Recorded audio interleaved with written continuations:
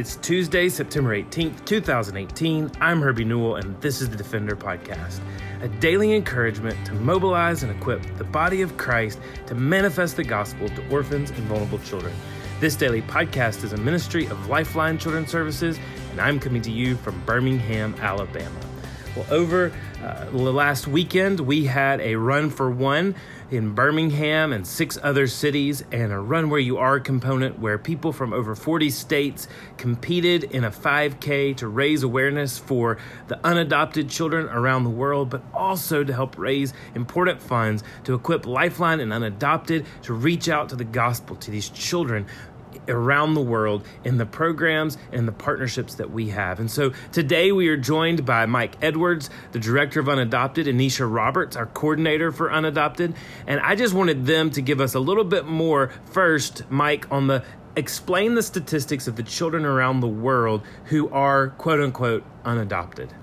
Well, Herbie, one of the first statistics that blew me away as a new employee to Lifeline was the statistic that there were 153 million children around the world that were in orphan care. Something that was even more unbelievable was that only 0.5% of those children will ever see adoption. So the thought of a child growing up in an orphanage in the country where God has placed them, and then aging out of an orphanage, that was just unbelievable to me. And so every day, 38,000 children will age out of the orphanage. So when you start thinking about the numbers, it's truly a daunting task to think about how can we help, what can we do. Yeah, and certainly these are huge numbers, 153 million orphans. 38,000 kids that, as you said, Mike, are aging out of the orphanage each and every day. But through Unadopted, we have the opportunity to put faces to these numbers and names to these numbers. And specifically, one of the young ladies that we were really highlighting a lot during this run was Miriam, and telling a lot more about her story. And so, Nisha, would you mind just for our listeners putting a face, putting a name to these numbers through Miriam's story? Yeah, I'd love to.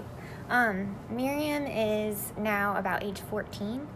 She came to our partner home in Pakistan about 7 years ago, back when the home was first opened. It's called Developing Hope, and her story is just such a beautiful example of God's redemption and how he takes something ugly and broken that might be homelessness or poverty or simply not knowing him or sin. It could be any of these things, and he takes it and makes it into something beautiful.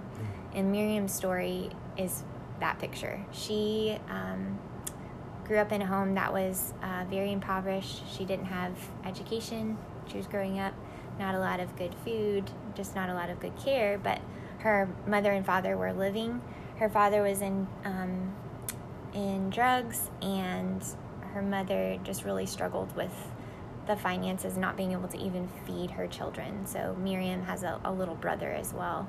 Anyways, growing up, she had a rough life, and at age 7, Miriam's mother actually took her own life because of just the difficulty in their home. And so Miriam was a very close witness to that happening. She came in shortly after her mom had already passed. And so it's just a tragic story. Through that, a local church that works with Developing Hope, the girls' home, they met Miriam, they knew her story, and they recommended that Miriam go stay at Developing Home, at the girls' home. And so she's been there for about 7 years now, and heard the story of the gospel, chose Jesus as her Savior. She was baptized last year, and she's passed through grade 9 now. And her biggest dream and hope is to actually open a girls' home in the future to care for girls that are just like her. And the really cool thing about that is that this girls' home, is the only home in that city of 3.2 million, I think is the population approximately. And so most of the homes are for boys. This is the only one that's for girls. And so she has this dream of reaching out to girls like her someday in the future. Wow. And Man, what a way to put a face to the 153 million orphan, to hear about Miriam, to know that her story is real and her hurt is real and the past is real.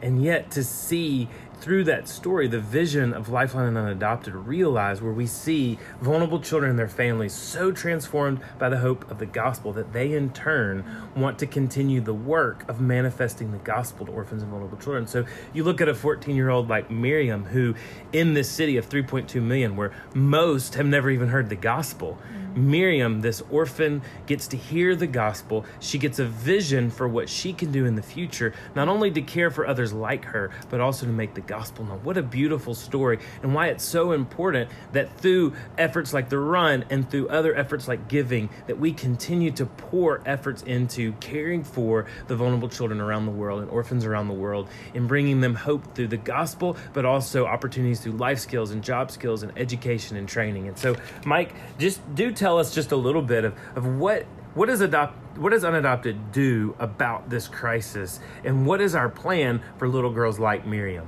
Right.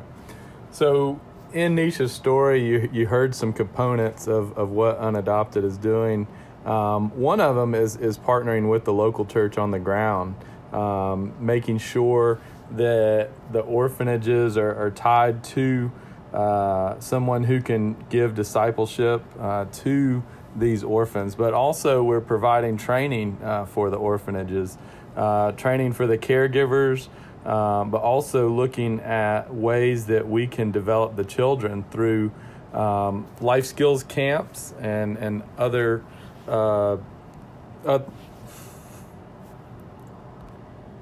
caregiver training. It's our goal that as kids come into the orphanage, that their caregivers are given training that help the caregivers better understand how to deal with trauma and how to deal with kids from hard places. And as the children grow, they get to experience life skill training where the children get to learn a skill or learn some type of craft that they can take with them out of the orphanage and into a place where they can potentially provide for themselves and provide for others. And so, yeah, we want to see the local church ultimately be a huge piece of that. And just like in Miriam's story, we never know what the local church is going to look like. Is it going to be a church that's in a house church, or a secret church, or an underground church, a registered church, a church that is above ground? No matter what the church looks like, we want to engage with that church to help them be the hands and the feet of Christ. And the neat thing is, no matter where those churches are, and even when you think, hey, these are churches like in Pakistan that are under extreme scrutiny, or under extreme persecution, when they start to step out and care for the poor and the needy, they actually see an opportunity for gospel advancement, and they actually see an opportunity not just for gospel advancement for these kids, but for their community. And so we rely upon events like the Run for One. And so, Nisha, just talk a little bit about the excitement of Run for One, just from an unadopted perspective, how exciting it was to see these runners come, and just how can people continue to get engaged with Unadopted and give to this organization to be able to help these children. Yeah, it is a really exciting day.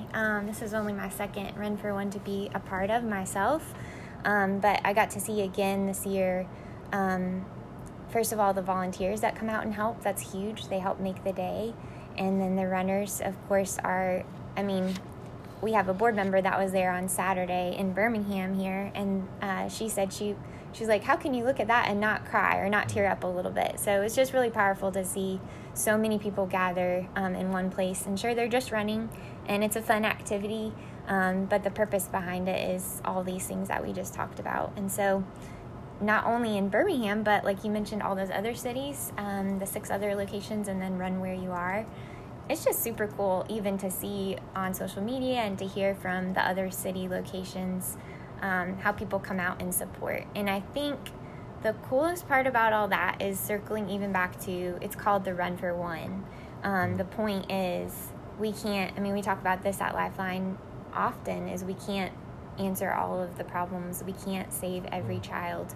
We can't provide for all of the things that every child needs. But to know that there is a Miriam out there in Pakistan, there's a Mutabi in Uganda, there's each of these children in these other locations, that we can make an impact on one child at a time. And that's ultimately the biggest goal. To hear about even Miriam coming to faith, even if she was the only one of the 38 girls at Developing Hope, that would be worth it, of course. So just seeing that come full circle in the run. And we'd love for more people to be involved next year in the 2019 run, of course. But in between those times, I think some of the biggest ways to be involved is to pray.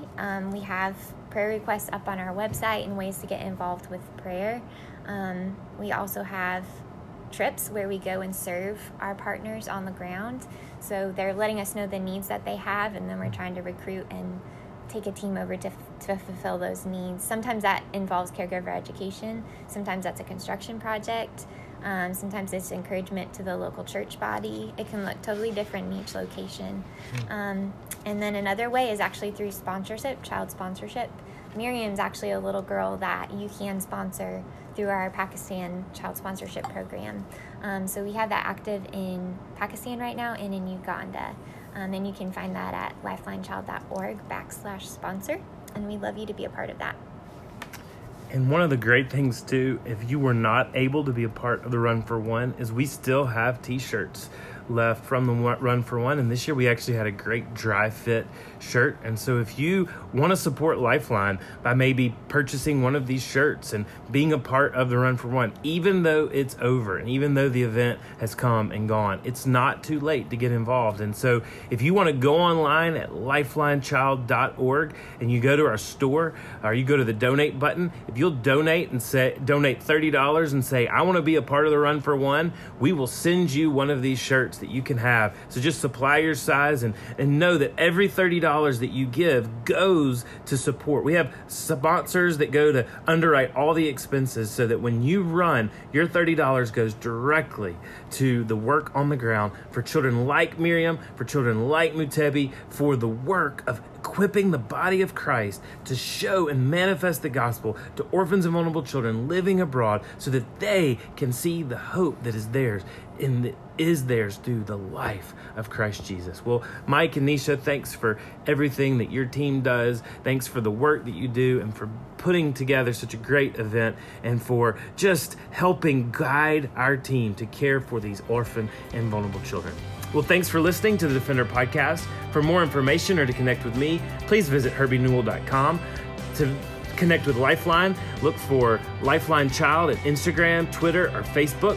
You can always email us directly at info@lifelineadoption.org. Beloved, will you allow God to use the gospel through you to impact the life of a child? Please contact us because we are here to defend the fatherless. We'll see you again tomorrow for the Defender Podcast.